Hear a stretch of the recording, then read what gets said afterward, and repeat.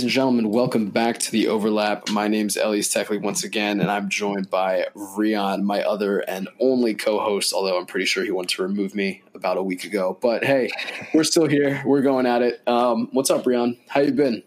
I've been all right, man. I spent the weekend in the city in Manhattan for a friend's birthday party, which was very nice. Yeah. So I was there for a couple days. And then I came back just in time on Sunday to watch the Eagles game, which was tough. I mean, we're not a football as in American football type podcast, but both of us as being strong Eagles fans, that was I think that was probably the worst first half I've seen under Doug Peterson, I think.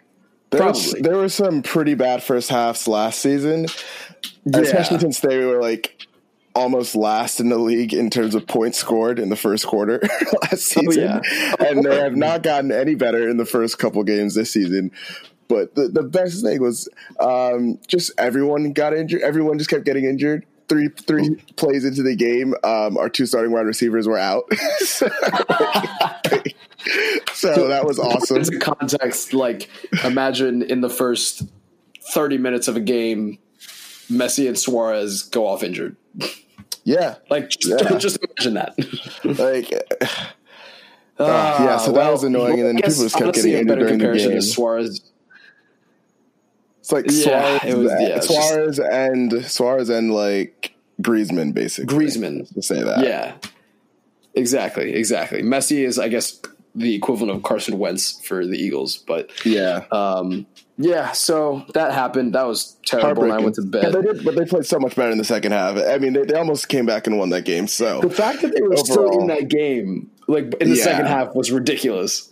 Yeah, it was unreal. So, I'm not going to get too down about it. Still, like 14 weeks of the season left. So I'm not too worried. But we'll see how these injuries play out. But in the meantime, we got a lot to get to this week. We had a big weekend of ridiculous results in the Premier League and La Liga this past weekend. And Champions League starts off tomorrow and also continues on Wednesday. So let's get right into it and start off in England. I don't think this is just the Premier League match of the weekend. I think this is just the European match of the weekend. And I'm going to probably speak for the both of us when I say this. What? What?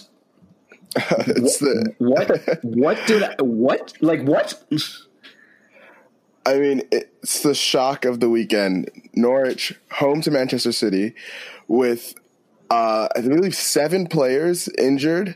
At least 2 there.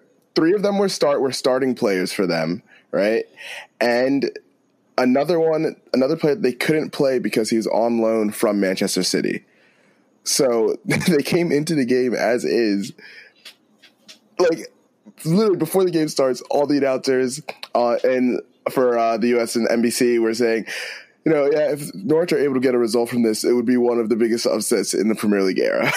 Like people were already going to it. Like that's how little chance people were giving Norwich, which was fair. But that was just unbelievable. They played so well, and this will take me to our first question here. So, should we be giving more credit to Norwich, or does that game lie down more to City's errors? Are we more blaming Manchester City or giving credit to Norwich in this game? I'll say I definitely think I think that Norwich deserves a lot of credit for that because I agree. Like I do think that Norwich deserve a lot of credit for scoring 3 goals. Like that can't be underestimated. To score 3 goals as Norwich alone is already hard, but to score it against Manchester City is a totally different thing as well. So in that sense, I think they absolutely deserve credit. Here's where I don't know. I'm a little torn, right? Manchester City, they didn't ever look like winning this game. Right? They never looked like at some point we're going to get 2 more goals. Or even to go back into the first half, they didn't look like, okay, at some point we're not going to concede 3 goals.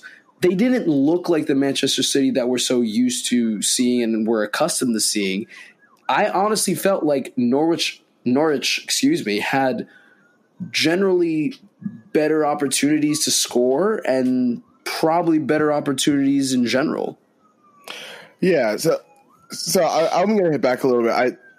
I think outside of just being able to score 3 goals, I'm giving them a lot of credit because they didn't come into this game and compromise their playing style, which is something that's so easy to do when you're a team that just got promoted and you're playing the champions from last season, right? But they showed even from their first game against Liverpool, they weren't compromising in compromising their playing style whatsoever. Granted that game they ended up losing 4-1, but they still were pretty bright for a lot of that game. And then the same thing against Chelsea, they did not sit back and try to hit on counters or anything at all, and they just barely lost that game. All season they haven't looked like a Sam Allardyce type of team where they play a really good team. They're just gonna put 2 banks of 4. Or there's gonna be 9 men behind the ball or whatever. They really get a lot of credit for playing their style because that's the reason why they ended up scoring these 3 goals. But also, I have to give them a lot of credit for not allowing City to play their 1-2s around the 18, which we see them do a lot. Like my stat of the game for this, right, is Manchester City playing 46 crosses on Saturday, right? Their average last season was 20 crosses a game. And before Saturday, they hadn't played more than 10 crosses in a game outside of their home draw to Tottenham, right? So the fact that they were able to keep them more out in the wings and, as I always say, like crosses are great to an extent, but they're a very inefficient way of getting assists. So they kept a lot of things on the outside, which is a less dangerous area for City because they always love to get in those channels.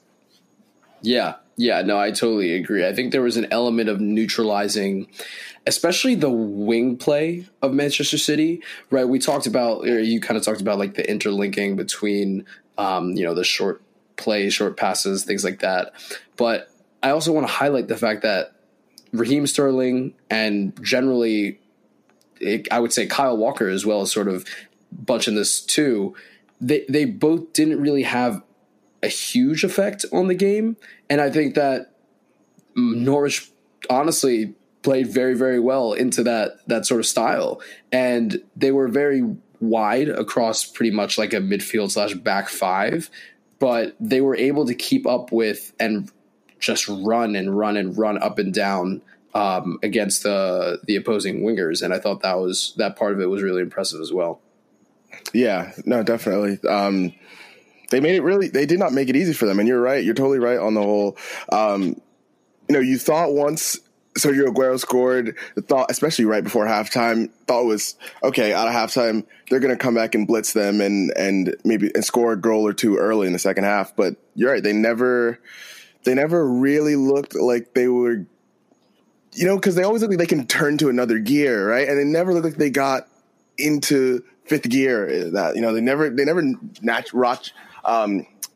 racking it up a notch in that, like to like a 9 or 10. They seemed like they were playing like a 6 or a 7 in that game because of how well Norwich were playing. They needed to get up. They needed to take themselves to like a 9 or 10 to come back from it. Right.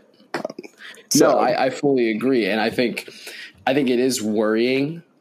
The result itself is worrying for City, but we can't underestimate that.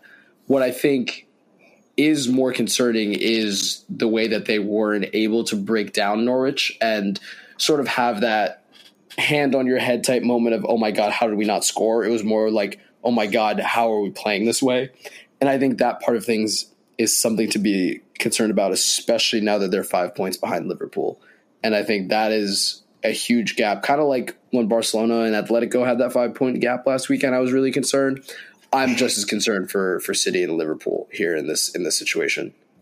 No, that's very true. How much of the concern do you put on the fact that there's no Laporte? Because if you wanted to be take a little bit away from Norwich, the you could argue that the 3 goals came from individual errors between people in the back line in general, but definitely between Laporte. Or no, sorry, not Laporte. Between Stones and Otamendi, especially. Well, we know the 3rd goal really was on Otamendi, but how concerned should we be about just Laporte's absence? Yeah, I think Laporte is obviously a very, very important player for them. Otamendi, I don't even know what to think of him anymore. Between his games for Argentina and whatever is left of his corpse at City, I'm not impressed with him. I think he is seriously on the decline. And so I think with Laporte being their strongest center back, yeah, you lose a lot. Like, imagine, well, look at it this way. Chelsea losing Rudiger and Barcelona, for example, if they lost Piqué for an extended period of time. Like, it would be the same thing. You would absolutely suffer in terms of A, leadership, and B, structure.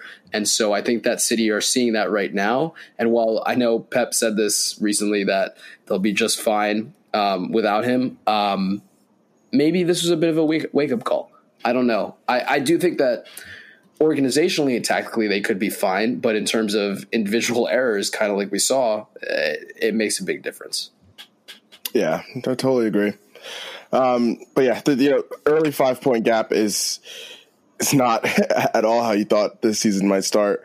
But we saw last season that City were 7 points back of Liverpool in January.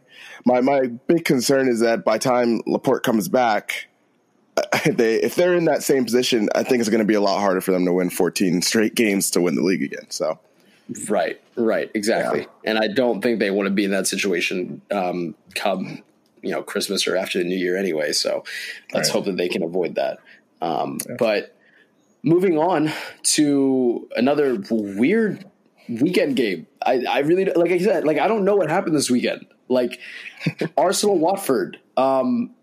Arsenal, honestly, I thought had a great first half. They did have a great first half, but I thought they had a particularly good half in terms of their passage of play. I thought their movement off the ball and on the ball was excellent. I thought that second goal, Aubameyang's second goal, I thought was especially pristine. I think Nayland Miles, however you say his name, I thought he played a great ball in, slide roll pass, and then the ball was played across. And I thought that's kind of what Emery wanted to start playing at Arsenal, because he has a little bit more quality now with Ceballos, and Guendouzi is obviously progressing.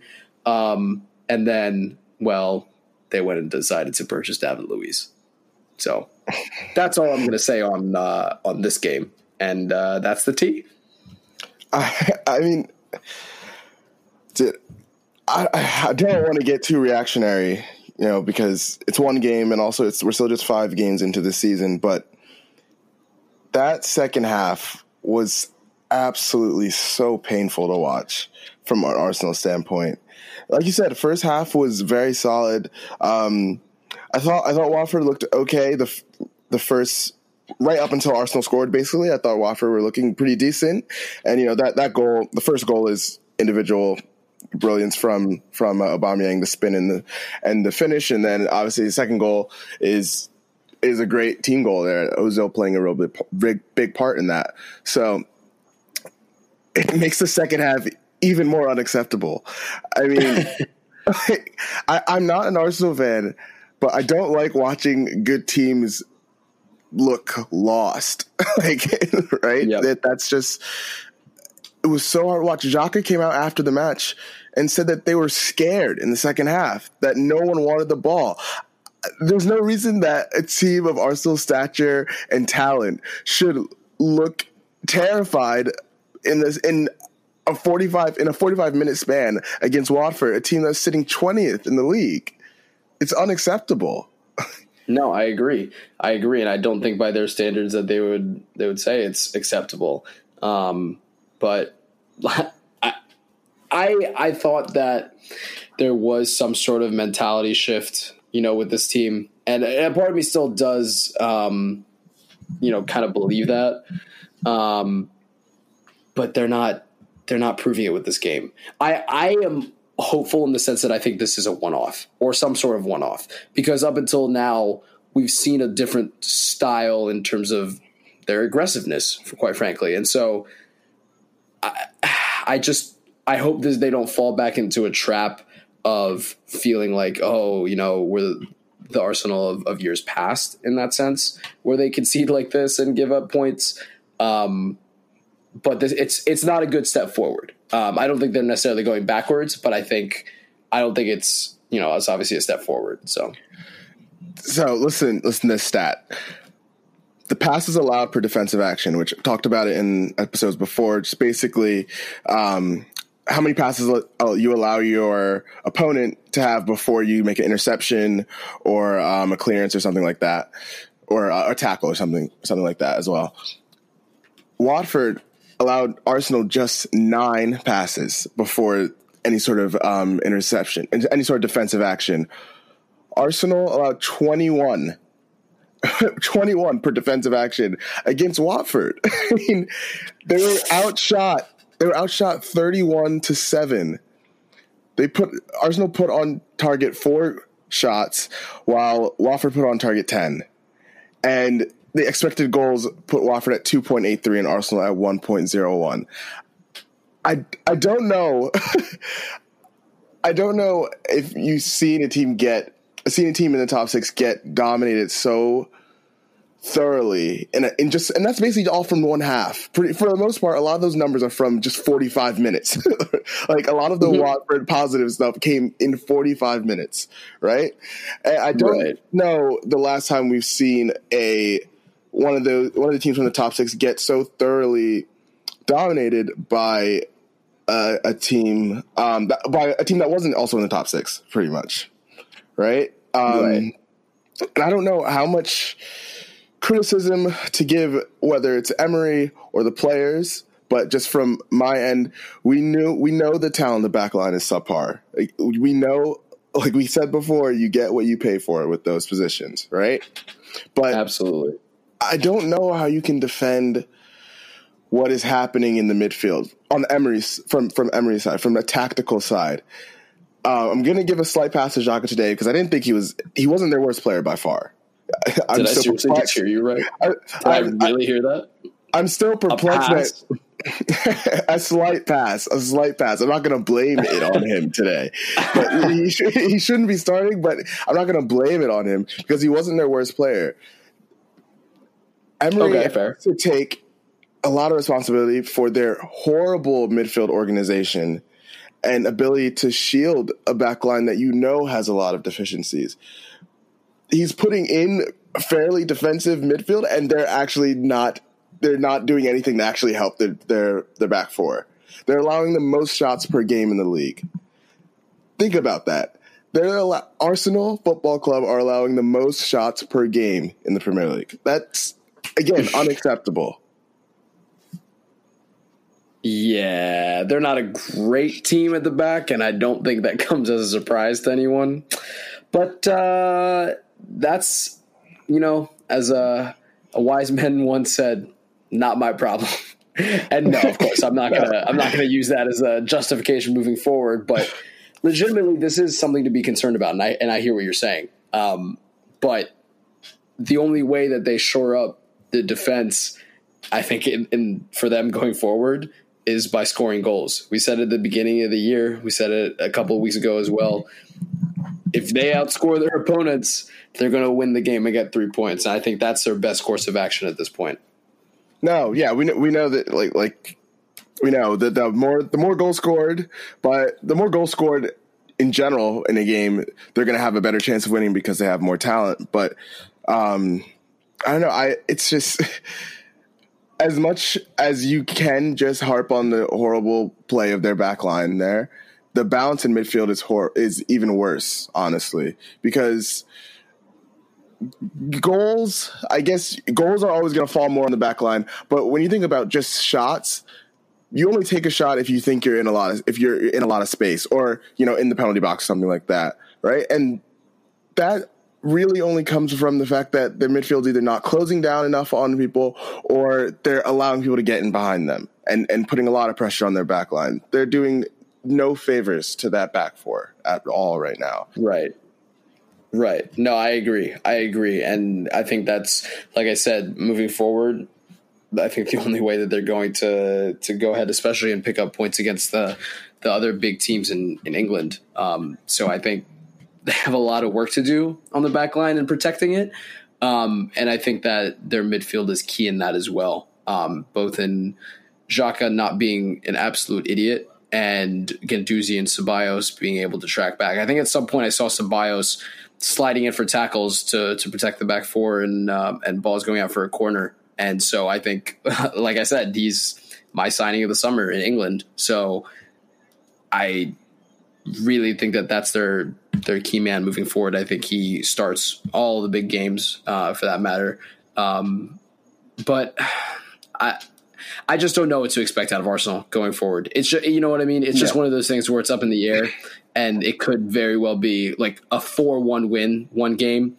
You know, take their performance against Tottenham and put that up against pretty much almost any other team in England, and they get a win.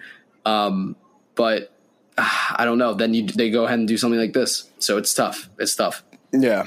Quick question. Quick answer. Are you blaming? Who's more to blame? I know we were talking about blame a lot here, but who deserves more criticism for at least the start to the season, Emery or the players? For the start to the season, I would say Emery. Right, he's the manager. He's responsible at the end of the day for instilling both a motivation and a tactical setup that benefits and gets the best out of all of his players. For this specific game, I blame the players individually because I think that without those mistakes, they go ahead and win this game relatively comfortably because for some reason after halftime, things switched for them, and I don't know why. So I think that it comes down to the players, and they should absolutely have stepped up to the plate there. That's fair. That's my quick answer, at least. No, that's fair enough. Well, good luck to Arsenal moving forward. They got a lot of work on the back line to do, but a couple other teams that, while they may not have some work to do off the back of this past weekend, can certainly always get better. But Chelsea, United, and Spurs all picking up wins and 3 points pretty comfortably, I'd say. I thought Chelsea played fantastically. Obviously, you saw it in Tammy Abraham doing really, really well and picking up a hat trick. Mason Mount also looked great, even though he did miss that sitter. I don't know. What were your thoughts on these three teams in general? Well, just starting with Chelsea and Tottenham, like we said, wonderful performances from especially the youth of Chelsea who have had all of their goals this season so far have been scored by people 21 and under. And so that's Mount, Abraham, and Tomori are the only people that have scored so far. So that's pretty cool to at least have those youth players showing that they have enough quality to play in the Premier League. But I'd have to say that this must have been a nice change of pace for me and other Chelsea fans for sure, and also Tottenham fans with how simple these wins were. The games were pretty much done by the 40th minute. Each team were up either 3 or 4-0. So it's really important for both of those teams, especially as they begin their Champions League campaigns, and especially for Chelsea because this is you have the big Champions League game on Tuesday with Valencia, but then they also host Liverpool at the end of the week. So really important for them to start off with a win, but not just a win, but a comfortable win that, for young players, confidence is probably more important than for more experienced players. So it's good for them. And then Tottenham, finally a little bit of stability, Pochettino kept saying to wait until after the international break.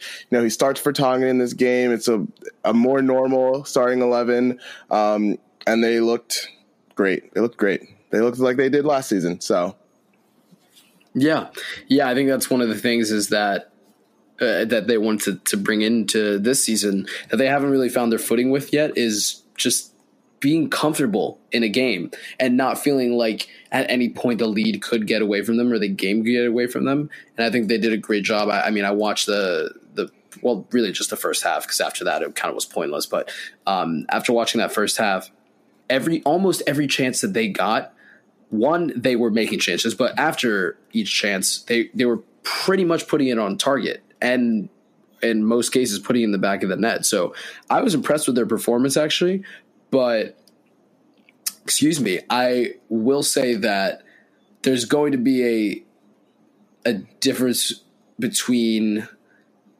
the teams that they're going to face this week, or I guess the team that they're going to face this week, and the team that they faced this past weekend. So I'm very interested to see especially what Spurs starting lineup looks like. I guess do they play? I'm trying to think. They're away to Olympiacos. Wednesday?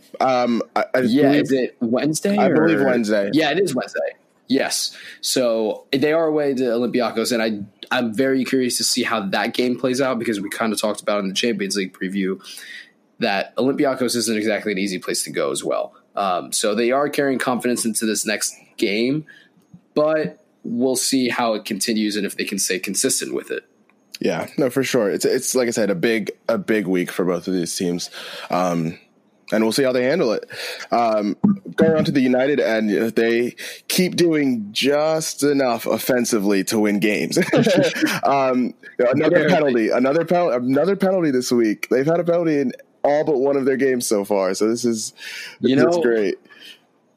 I pretty much drafted Rashford in our fantasy Premier League draft last night solely because I know they get a lot of penalties and he can score them. So at least that's like almost a goal every other game. Yeah, that's very true. Although that first part I was a little harsh on them, doing just enough offensively, which is true. But I think we really should praise them for their defense so far this season. They have allowed the fewest goals so far. They're tied with who is it? They have four goals allowed. They're tied with Liverpool and Leicester with least goals allowed. But even more impressive, they're leading the league in terms of expected goals allowed. So, again. Oh, wow. Yeah, they're leading the league in expected goals allowed. Again, Maguire's come in and just solidified everything there. He's really been a leader in the back line there, especially for guys like Lindelof, who seemed to just, he was in the same position, I would say, as maybe Stones is right now. Say last season when he was playing with either Smalling or Phil Jones or Bailly. Yeah. Where, he's someone that obviously needs not necessarily someone to hold his hand, because I don't want to. I don't want to embarrass him like that. But he needed someone to be in the back line with him that's gonna do the organization pretty much. Right. He's so Lindelof has the skills, he has the body frame, everything, athleticism as well to be a good center back, but he's just not someone who's going to lead your back line himself. And that's where Maguire comes in, because he has all those traits and he can lead your back line, and that's what he's done so far for United. And he's made them tough to score against. And that's just about all they could ask for, especially with how bad their defense looked last season. They went and they addressed it, and I wonder if City slightly regrets not trying to go after, paying up the money that Leicester wanted for Maguire. Well, I think hindsight is 20/20. So, yeah, you can absolutely say that they may regret it right now. But I think the biggest thing for United is their defensive solidity recently. And I agree with you. I think it looks a lot better, and Harry Maguire is a big reason for that. Like you said, that pairing seems to be working out, because I think Lindelof needed someone to kind of give him a nudge, you know what I mean? And be like, oh, you need to, actually step up in every game. And I think that Maguire has provided that, and I think he's provided it very well for this team. I do think that United still have a huge creativity problem in midfield. I don't think that goes away, but what's that very famous saying? Defense wins you championships. Not like United are going to win anything anytime soon, but they do win you games at the very least. And that's crucial for them right now, especially because their goal pretty much at this point is, well, I'm sure winning the Europa League could be one of their goals, but remaining in the top 6 is probably a better goal for them right now.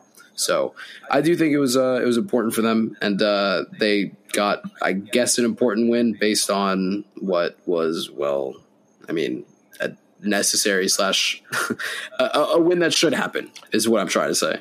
Yeah, exactly. It was It was a fairly comfortable game for them, really. Even though it was only 1-0, Leicester did not really threaten very much. And Vardy's had an interesting start to the season. He has 3 goals, but he's averaging 1 shot per game, which is not good enough for your starting striker. Well, it's clinical, I guess. I suppose, but if he's only getting if he's getting only 1 shot per game, I mean that's tough. That's not going to be good enough for them to try to break into the top 6. That's not going to be good enough from them. So, right. With that, have to also give a shout out to Liverpool as they easily got 3 points again this week. They're looking at, again another week, another tick on for another 3 points. Highlight assists from Firmino on the third goal, on Salah's goal, where he gets it at around like the D of the 18, gets it with his right foot, flicks it with his left, and it's just perfectly weighted for Salah, who comes in and scores. So they're looking very strong. They start the season strong once again. They started strong last season. And they're going to be a lot to handle. They're going to be a lot to handle in Europe again. That's for sure. Yeah, exactly. So I don't really have much on Liverpool other than straightforward 3 points. And I think the fact that we can sit here and say that about them kind of just shows how far they've come in the last 4 to 5 years. And that in and of itself is impressive. It's almost like the, era of, I don't want to extrapolate like this, but it reminds me of when Barcelona during the huge league campaigns of around 2011 and, that sort of reign, we were just like, oh, of course Barcelona won, regardless of who the opponent was, and that was commonplace for them. And that's sort of where they're at as a team. And I'm very happy for them, irrespective of what they did to Barcelona last season. But I think it's extremely impressive. Yep. Yeah, we're not having any problems with their backline. We're not talking about it. That's the biggest thing. Absolutely. Well, with that, we're going to wrap up the Premier League recap. After the break, we'll be back with a little bit of La Liga, a very also weird weekend in La Liga. Before we wrap up with a little bit of Champions League news and Rian pretty much ranting about the U.S. men's national team.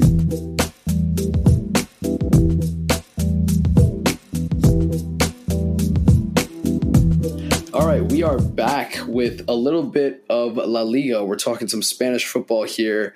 And kind of said at the beginning or right before the break, it was another weird weekend in La Liga. Not as weird as maybe the Premier League, but let's just start off with Atletico losing 2-0 to Real Sociedad, who, granted, I do rate. I think Real Sociedad are a good team. So this was their first game at their new stadium, the new Anoeta. And if you look at the new stadium versus the old stadium, especially on the interior, the supporters area, the area where people sit, it's something like 30 meters closer to the pitch. Because if you look at the old stadium, it was so far away from the pitch and you almost felt detached from the experience. Now it's much, much closer.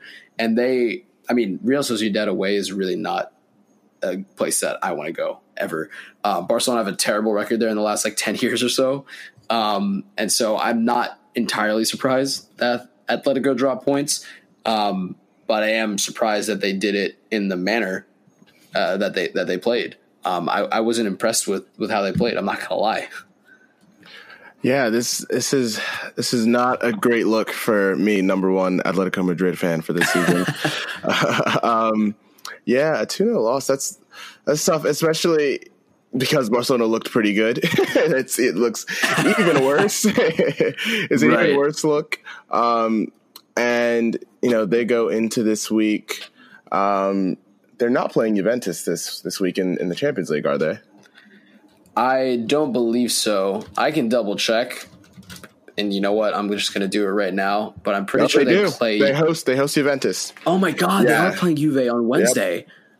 Yep. Oh my God! Oh yeah! So that's a great preview for that game. That's not a great start to a tough week right there. Yeah. So Yeah, no, I apologize to all of our listeners.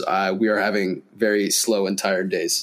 yeah, but it's a deserved loss from them. Expected goals had Sociedad at 2.09 and Atletico Madrid at 1.07. So they were pretty dominant in terms of chances created. And we got to see talk a little bit about someone that I think a lot of soccer fans have probably forgot about, Martin Odegaard, who was basically being treated like a 5-star college basketball recruit 3 or 4 years ago by every big European club. Yeah, wow, that's so true. I mean, he had a great game. Not only did he score a goal, right, but this entire beginning of the season, I guess to put into context, Odegaard, when he came to Real Madrid as that youth team product that we all know, he was 16. And so he's 20 now. It's been 4 years. And it's not like he's been poor. Like, even during his loan spells or anything like that, I think people have just genuinely forgot about him. Like, they've just forgot about him as a football player because they haven't had, I guess, ready access to him, to watch him play. I mean, I've seen clips of him here and there the last couple of years, and he's done really, really well. But this season, he's really just exploded. And I think one of the key decisions that he's made for his career in the last couple of seasons is choosing to stay away from Real Madrid. Because he even said it himself, I think it was today or yesterday, something like that, that playing or choosing to play at Real Madrid right now would have been a bad decision for his career because he wouldn't have gotten playing time, right? There's a lot of creative talent there, although, they are injury riddled right now. Martin Odegaard is an incredible player, and he needs to play to develop. And so I'm glad that he chose that to play at Real Sociedad, and he's killing it right now. Yeah, especially at this age, where the development, where playing a lot is super important to development in that like 18 to 21 range, especially. So it is great for him, and tough for Atletico, who, this is the first time that we're seeing, at least for this season. Well, actually, we'd have to say right before the international break too, they weren't looking fantastic defensively. So and all they have coming at them in a few days is Ronaldo and Dybala and Douglas Costa to deal with. So. Yeah, I mean, right before the break, we kind of saw them. They squeaked out a win against Leganés towards the end of August, things like that.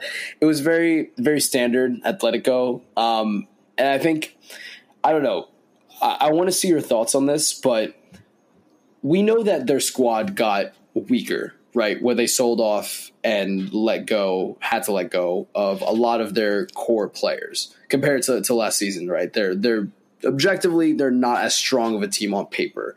And the first couple games of the season for them were relatively straightforward on paper. So I don't know if this is true, but do you think that the hype was a little bit too much? Well, I think you'd have to say after those first few games, where you're right, they were pretty grind out wins. They were, for the most part, grind out wins. So it felt like normal Atleti, right? So it didn't feel like anything had changed that much. But you make a good point on the amount of turnover they had. Something like 11 players in and out, or something like that over the summer. And generally, I don't love a lot of turnover. That always makes things very hard at the beginning of the season. But the start was the reason though I was very encouraged, because I would have expected them to not start the season as well as they had, and for it to take a couple months to really gel together. And that's still probably what's going to happen. But when they come up against a team with a bit more talent than who they've been playing for the first few weeks, it's where you need the cohesiveness of the team. You need people to have played with each other for like at least 5 or 6 months, in competitive games and stuff, and know where they need to be. You need the guys up front to have a good understanding of where they like to make runs, when they like to make runs, and whatnot. So, I think this is just part of the growing. I don't want to say growing pains, because they're still going to pick up a lot of points, but this is just a part of their growing adjustment period, I think. Yeah, that's kind of a good way to put it, and I don't necessarily disagree with that. I think that as time goes on, they'll become more comfortable and sort of get a feel for each other on the field and even off the field to a degree as well. So I'm not like too worried about them. They were always bound to drop points. Every team does, but it does say something when the teams that they play at the beginning, obviously, were not that high in terms of difficulty. But the second that they go away to a team like Real Sociedad, who are a tough team to play at their stadium, that they drop points in, especially the manner that they did. So I'm very interested to see how the Juve game midweek plays out for them. But they have a lot of work going forward, just like every other team practically. Yeah, exactly right. Yeah. Well, let's move on to the other Madrid-based team. They played Levante this weekend, squeaked out a 3-2 win from what I think was probably the weirdest game in Spain. This was a tale of two halves, right? This game, from the start, from minute 1 to the 45th minute plus injury time, was all Madrid. I think they pressed high. They played very, very well in terms of, getting the ball forward, getting it into Benzema, who also had a great game, just pure class again. But I think Levante also kind of shot themselves in the foot. They didn't play out of the back very well. They didn't really get forward. They kind of suffocated themselves in a sense, and they gave the ball up a lot. And so that pretty much allowed what is relatively injury-riddled Real Madrid side right now to pounce on top of that. And even with their injuries, they still have the quality to put away those chances and create chances as well. So they were up. They went into halftime against Levante in the lead. Right, they were leading. I believe it was 3-0 at that point. Three goals in the first half. First 40 minutes, exactly. Really. Two by Benzema and one from Casemiro, I believe. And then Madrid pulled a Madrid, quite frankly. Second half was different. Right. It kind of unraveled for them. And I know a lot of their cracks, like we talked about from last season, are showing, but man, the second half was just quintessential Madrid. They just lost it. Like, they lost their ability to press, and Levante, after getting a quick goal after the start of the second half, they just pushed and pushed and pushed, and Ramos came off, Casemiro came off. They started losing their structure. And my favorite point of this entire game was when Toni Kroos was moved into that pivot role where Casemiro usually is, and Lucas Vazquez started playing, I guess in Spanish they call it interior, kind of like a number 8/6 role. It's kind of a hybrid, and both of those positions are just not their natural position. So it was just like, what are you doing? You know what I mean? It went so well in the beginning. Why ruin what was going well? That's a good question. I mean, how did you think Hazard looked in his first appearance for Madrid? He came in at 62nd minute when it was 3-1, and he didn't seem to create very much afterwards. So yeah, Hazard came in. I think, honestly, I don't think that this was a game to judge Hazard on, because I think this is one of those games that was pretty much just used to regain fitness. I know based on the timing of where they were score-wise, it might have looked like he was there to not necessarily save the day, but provide a little bit more of a mental stability and comfort and put this game out of reach if possible. But the reason I say that I think this was just sort of a fitness run out for him was because of the fact that I don't expect him to play against PSG midweek as well. And I don't think Zidane does, and I don't think many people do. So yeah, I think he has a incredible Madrid future ahead of him, but I don't think this is necessarily the game to really judge him on, That's fair. That's fair enough. So yeah, that would be interesting. So I know you have some injury reports for their game that's upcoming against PSG. Oh yeah. I just want to go through this at a high level briefly. So we'll start with the the Real Madrid absences for their game against PSG midweek. Briefly go through them. Modric, Isco, Marcelo, Hazard, and Sergio Ramos, who isn't injured but will not be playing. That's 5 potential starters, like easily could be starters. Isco, we'll see. But 5 of those players out of a Real Madrid 11 that already are suffering from structural problems in midfield with an aging defense. Yeah, that's a problem. That's a problem. And I think that their starting lineup is going to be – it's going to be funny to compare it from prior years when they won the Champions League, because what I expect their starting lineup to be is Courtois in goal, up against Navas, which will be great to watch. Carvajal, Varane, Eder Militao, who is one of their new signings, Mendy, another new signing who's been pretty much injured up until this point recently, Casemiro, James, Cruz, Lucas Vasquez. I can't get past this front line. I'm sorry. Vasquez, Vinicius Jr., and Benzema. They used to have Benzema, Bale, and Ronaldo right up front. They used to say the BBC. Yeah, they used to have the BBC, right? Man. I mean, they used to dominate with the BBC, dude. Do I need to? All right, so we're going to mark this podcast as not safe for work by the end of the day. Destroy teams with their BBC. Bale, Benzema, and Cristiano, obviously. Right.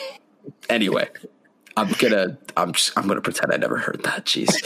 For any kids listening, we are of course talking about Bale, Benzema, and Cristiano. Yeah, BBC. Exactly. No, say it louder for the people in the back. But yeah, of course.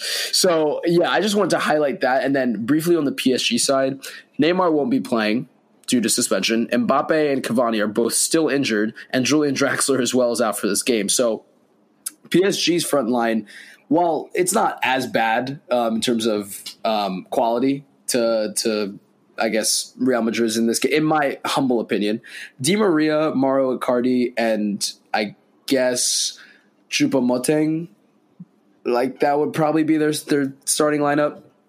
It's not bad. It's just compared to what it could be, and I guess those 3 players not necessarily even starting when Neymar, Mbappe, and Cavani are all fully fit and available. Yeah, it's gonna be it's not gonna be the best game, but obviously 2 powerhouses, and PSG being a fake powerhouse, they're still a powerhouse. Coming up on I think this one's on Tuesday, right? This one's on Tuesday, correct?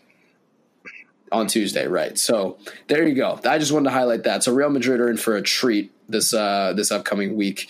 But they do need to play a full game, right? They can't just play one half and trail off. And the one thing I do want to highlight before we move on to the Barcelona game, Zidane after the game said, in roughly not too many words, I didn't have many options on the bench after, pretty much making those subs that he did and taking Casemiro off and things like that, which just makes me feel for James, because James is such a quality player. And when he played, he looked good. I think he made a lot of strong tackles. I think he was active and running around, and he ran. So I think that's great. But I don't know. I feel bad for the guy. Like I think he's very underrated by Madrid right now, and I think he'd start in almost any other team in Europe. Yeah, I totally agree. He's a very interesting case. Obviously burst onto the scene with how amazingly he played at the 2014 World Cup when he was won the Golden Boot in that, and then immediately went to Real Madrid after that, and his career hasn't taken off as much as you would have expected it after that World Cup. Although he's won a couple Champions League titles, so you can't. He hasn't been a failure, but he hasn't had consecutive seasons where he was locking down a starting place every week. So it is a little disappointing, to be honest. For sure. Like I said, I do think he starts this upcoming week at PSG. So best of luck to him there. But yeah, you know who didn't need any luck this weekend? Do you know? Do you know? Oh, yeah, man. You guys, I thought Valencia was, I guess this is a dope win, right? Because Valencia is like one of the best teams in Europe. All right. First off, Marcelino just got fired. Okay, I feel bad for Valencia right now. I do want to point that out. But hey, no, man, you beat one of the best teams in Europe. They're better than Inter Milan, right? Oh my gosh.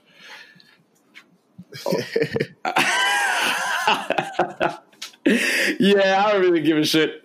I'm so on this Ansu Fati train. But before I even go on my whole thing about him, I do want to point out, I hope that he does not turn out like a Bojan or a Christian Teo or someone like that. Because this kid...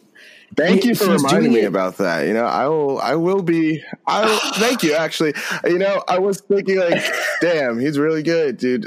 He's going to turn out be amazing. But then you reminded me of those guys, and now I've got ammunition. I'll be ready in like a year to call him the next Christian Teo.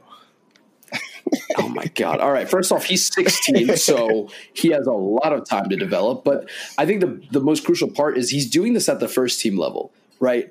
Bojan and Christian Teo did it very, very well at the B team level, but they didn't do it as well as he's doing it, at least in this small sample size at the first team level. He's basically what Dembele should be right now.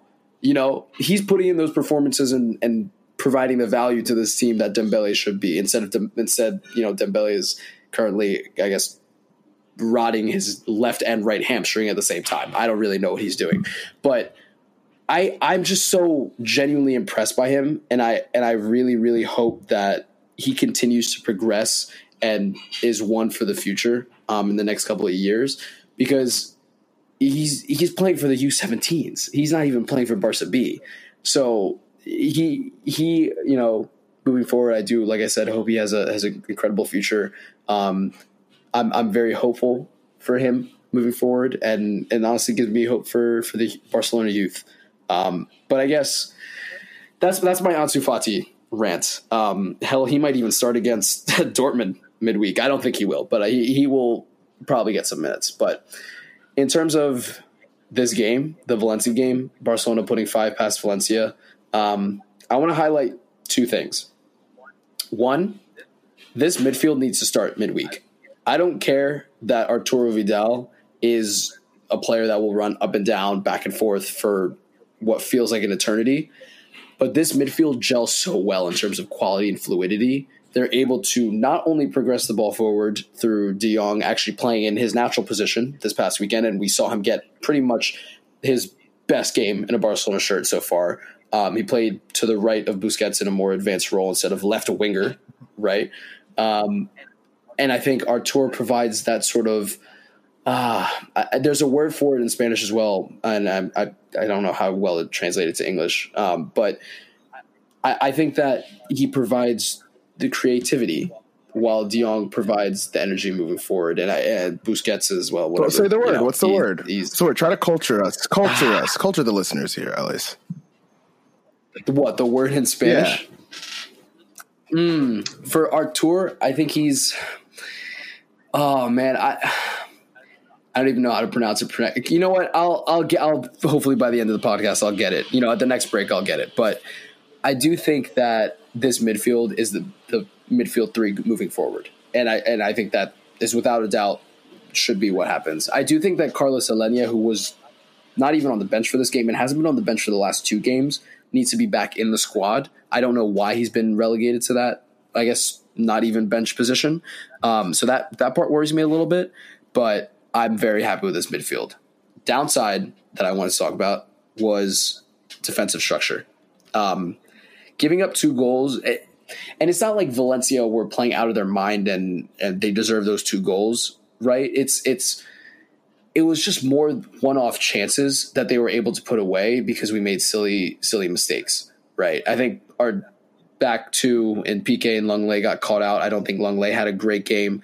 Piqué was average in my opinion, although he did score.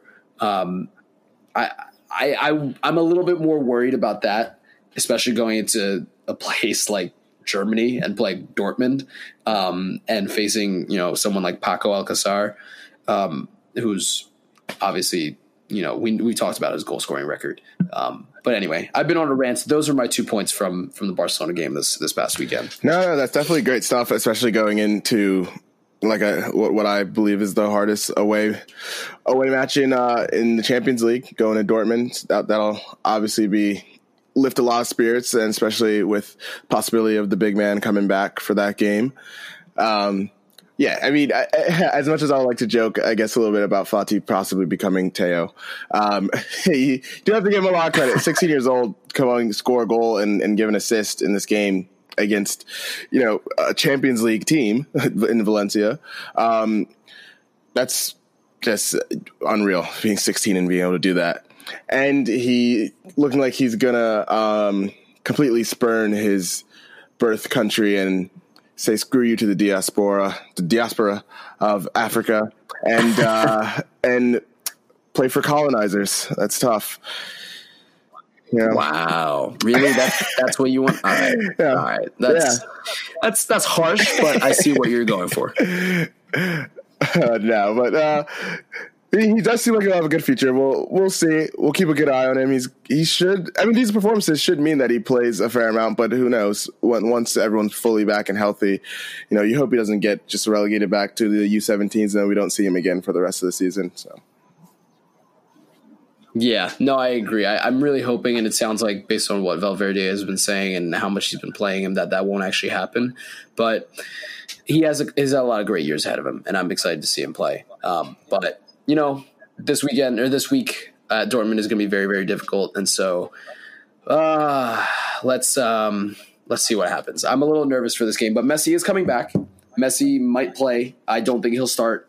I know that he is back to full, quote unquote, full match fitness in terms of healing his calf injury, which was a weird injury. Even though Barcelona said he'd be out for a couple of weeks, he pretty much was out for over a month. And so he's back. I'm very excited to see him play. All is right in the world when Messi's back. So we talked about during the Champions League preview, Messi playing at Dortmund is going to be a sight to see. There are going to be some good pictures out of that game. Oh, tomorrow. Absolutely.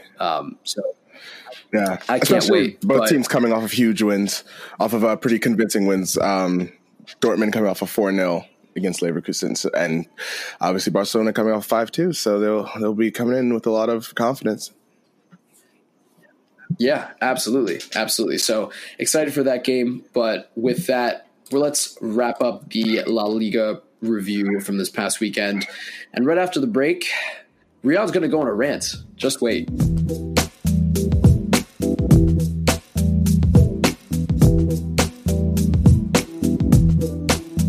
All right, we are back from our break. And like I said, the last couple breaks, Riyad's going to go on a rant. And so while we were on our break, we decided on a soft time limit for Riyad's rant. It's going to be 3 minutes. I'm going to give him all the time he needs to talk about the U.S. men's national team and all of their woes, starting right now. Go. All right, so I may not need the whole 3 minutes, but it's a just in case kind of thing. I might tire myself out, honestly. So let me just set the stage for you. It's a wonderful Friday night, September 6th, and we come up to yearly/biannually tradition of the U.S. playing Mexico, which is always the most exciting game for the U.S. It's their most hated rival, and for the most part, Mexico has dominated this series all time, but since 2000, they've been pretty close in terms of actual record, right? And things have been much better, especially in the last, save this year, actually, save the last 3 years. Either way, I came into this game somewhat confident, even though the U.S. was missing a lot of players just from injuries, but Mexico was also missing players too. So I was, no matter what, very excited for another U.S.-Mexico game. And then 1 hour before the game starts, the starting lineup is out. And that is when I opened my first drink for the night. I saw Gyasi Zardes and Will Trapp in the lineup once again. Once again, in a massive game for the U.S., even though this is just a friendly, it's still the most important game for the United States. We see Gyasi Zardes, a man who, quoting a comment on the U.S. Soccer Reddit subreddit, he is so good at everything except actually playing the ball with his feet, which just about sums up how this night ended up going. Gyasi Zardes shows a lot of effort, shows a lot of determination, but can't actually control the ball or dribble with it. So every time he picked it up, he had a horrible touch, or actually never even really got close to getting a good shot off. And then you look to the bench, and there's a 18-year-old ginger child from St. Louis, Missouri, who literally a week before this game just scored his first goal in his first start for a team in the Bundesliga.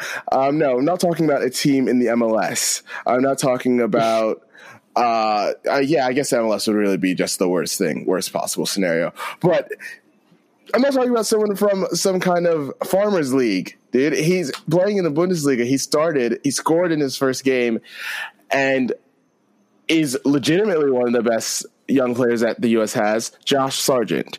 He doesn't get this start, but Zardes does. So, okay, horrible decision. And then you look into the midfield, you have Will Trapp, who, looking from, if you followed me on Twitter at all, one of my halftime thoughts was Will Trapp played maybe 2 passes forward in that first half. He is the most defensive-minded. Actually, I don't even want to say defensive-minded. Defensive-minded would actually be giving him too much credit. Defensive-minded, he might actually play passes forward. He's actually not even that great as a holding midfielder in terms of actually stopping what happened, as you saw from 3 fucking goals. He played 2 passes forward the entire game. He plays it sideways and backwards. It's actually somewhat impressive, the amount that he tries not to play a ball into Zardes or play a ball into Pulisic or Tyler Boyd on the wings for the U.S. And when you think about it, how could these 2 guys, who are so obviously below the level of even the players who are on the bench for the U.S., and on the bench for the U.S., you had guys Paxton Pomykal, I would always want him to start because, he was fantastic at the Under-20 World Cup, and he's just a better player. But even Jackson Ewell, who played in the Uruguay game and actually looked fairly good, and he plays the same position and is actually just tried to play balls forward and didn't suck like Will Trapp. You wonder why guys like Zardes and Trapp play for him. And then you look at their history in terms of clubs that they've played at, and you see there's a bit of an overlap for a couple years with the manager of the United States. Oh, good one. There's a bit of an overlap. These 2 guys played under Greg Berhalter, who is the current U.S. coach, for 2 years on the Columbus Crew. And it seems like they might be getting a slight pass. And then you wonder, why would he be playing guys who are not good? Oh, because they actually played under him and he has a lot of confidence in them and no one's going to tell him not to play them, I guess. And it really is where my biggest concern is at the end of this international break, is that the manager apparently is so completely was the word inflexible, not flexible at all in terms of his thoughts on players. I'm gonna hopefully something changes by the next international break, but it didn't change in the Gold Cup. These 2 guys started against Mexico in that game that we lost 1-0 and looked pretty shitty after the first half hour. And same thing happened in this. So the big concern is I'm not sure the manager is good. And a bigger concern is that guys in the MLS are getting played still too much. We had 2, granted the center backs they weren't too bad. Yes, they did give up 3 goals, but The real problem was the fact that we tried to play like Manchester City when our players were basically like Watford level. So don't insult Watford like that. Alexi Lawless, yeah, that's true. Alexi Lawless made a great point, and he makes very few of them, so it was quite surprising. he said that Greg Berhalter was trying to paint the Sistine Chapel using crayons, and that was just about the most apt description of what that game was. Mexico dared the U.S. to play out of the back, and it worked really well for Mexico. Yeah. I've gone way over the 3 minutes, and you've had like 7 minutes. I don't know what I don't know what to say, man.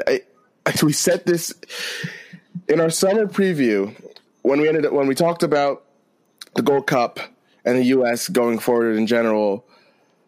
I said I really don't think we should we shouldn't be looking to try to get necessarily our best players or guys who fit the system the best for 2022. We should not be looking to try to actually achieve much more than maybe making it out of the group in 2022. We should be looking forward. We should be looking forward to 2026.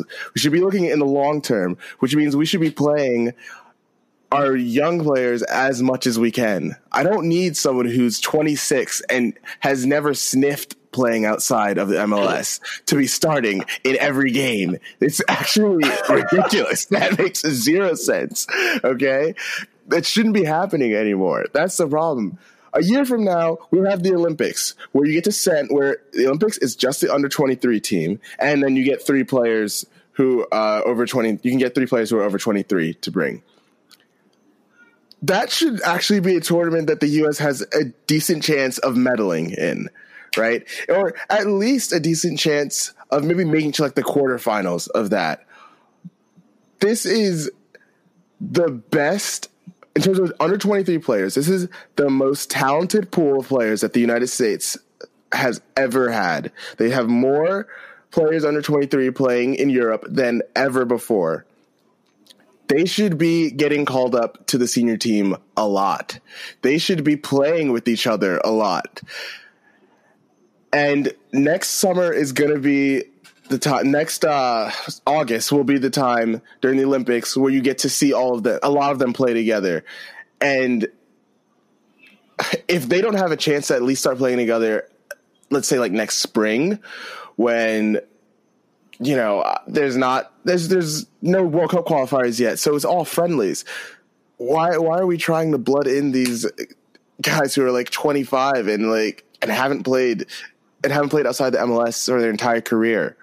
Like, it's absurd to me. It's just absurd that they're not trying to embrace the fact that actually their best players in 2 years are all playing in Europe right now, and they should be playing together as much as possible to build an actual cohesion. It's tiring, dude. It's just tiring. I'm done. I'm done. I didn't want to interrupt you. I know you had a lot to get off your chest. Normally, I'd ask if you want to talk about it, but this is more you talking than that was gibberish. A lot of that rant didn't even make sense. There was no coherence to that rant for the most part. But your general tone did make sense, and I agree with what you're saying. I understand your frustration as a U.S. men's national team fan. Obviously, I'm more discouraged than anything. We talk about progress, and we talk about years ago when Jurgen Klinsmann was let go, and how we're going to bring in a new wave of youth products to establish some sort of solidity and a foundation into the national team. But, I might not have the super strong thoughts that you do, but here we are in the same boat as several years ago. I think that's the scary part, is that there hasn't been general progress over the last 5 to 7 years. And even with the talent pool we have, you can win games and you can squeak out wins here and there. But in terms of winning medals or trophies, we're not there yet. We're just not there. You're right. You're right. And also, I mean, you can lose to Mexico in this game.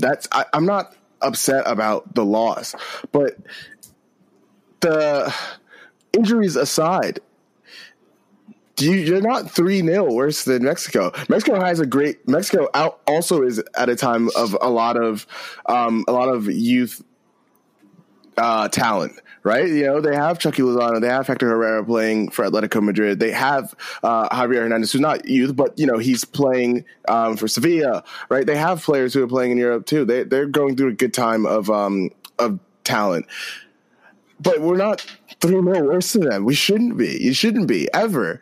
And the U.S. waited a year to get this coach. They waited a year for Greg Berhalter's contract to run out with the Columbus Crew. So if you do that, you better be getting it right. He didn't make the World Cup 2 years ago. You can't fuck this up, man. You can't fuck this up again. All right. And the only reason that this team will not achieve some sort of major success for the country, like for the U.S. standards, major success, not saying like winning a medal next summer. I mean, that would be phenomenal success for the team, but that's a lot to hope for. But the next 7 years, from now through to the 2026 World Cup, if this team doesn't show some sort of progress on an international level in terms of competitions, then it's not going to have anything to do with the players. Unless there's major injuries. Barring major injuries, it's going to have nothing to do with the talent pool. It's going to come down to the manager and the U.S. Soccer Federation in the way that they deal with either the manager, the way that they deal with business. The fact that we were playing on a baseball field against Uruguay for the next game, the fact that we're still doing that is embarrassing. It's embarrassing to the Federation. It's embarrassing to the guys who play in Europe on the U.S. and come in. They're playing on a field where there's like an 8-inch divot every time they're playing across it. It's so frustrating. It's absolutely unacceptable. It's unacceptable.